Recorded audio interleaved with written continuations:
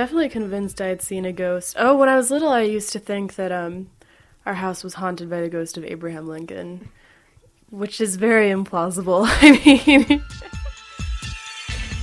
yeah, so the first time we saw the ghost, I wasn't there. It was a bunch of my roommates and friends were downstairs sitting in the kitchen doing homework, and there's a rocking chair on the floor of the living room, which you could see through the opening from the kitchen. And as they were all sitting there, it fell backwards and then started rocking really fast and then stopped. So they were all really freaked out about that. Other than that, there was the time that Connie lost her phone and was looking all over the couch for her phone and couldn't find it, and then she turned around and her phone was there. That one I'm a little less certain of, but the chair seemed pretty solid because it wasn't really near the vent, and it fell backwards instead of being pushed like forwards as if air from the vent had pushed it. So that one I'm pretty confident about. Although our house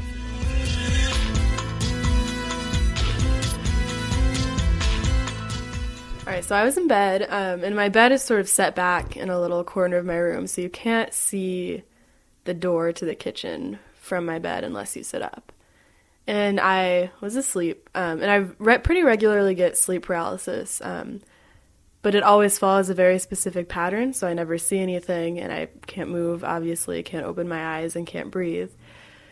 Which I say that because this was clearly not sleep paralysis. So I was in bed, and I was having a dream where, like, everyone was laughing at me, and I couldn't figure out why, just like your kind of normal stress dream. And then as she is laughing at me in my dream, my roommate Shraddha chokes on something and falls to the floor and dies, and everyone keeps laughing. So it was, like, not the greatest sleep I've ever had. So then I wake up from that, and there is a guy just walking into my room through the kitchen door. And I sit up immediately, fumble for the lights and just start screaming at the top of my lungs, "Who are you? What are you doing here? Like, get out of my house."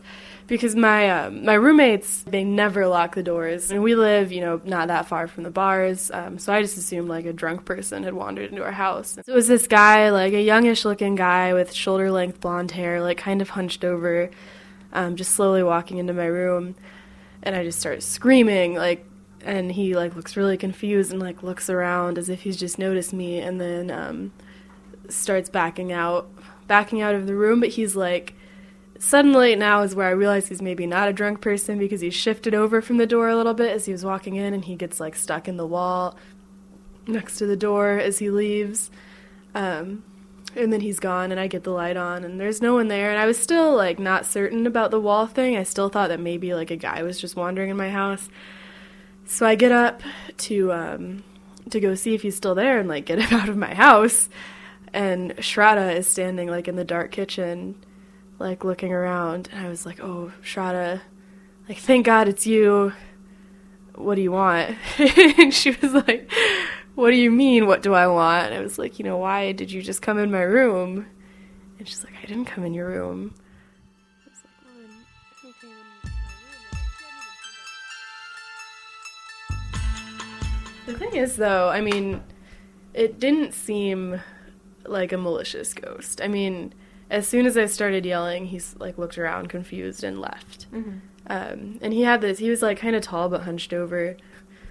Description of the ghost would be Tim Priller, who's on the basketball team, but with long, shoulder length hair, which is kind of like a Shaggy from Scooby-Doo type vibe, a very non-threatening ghost.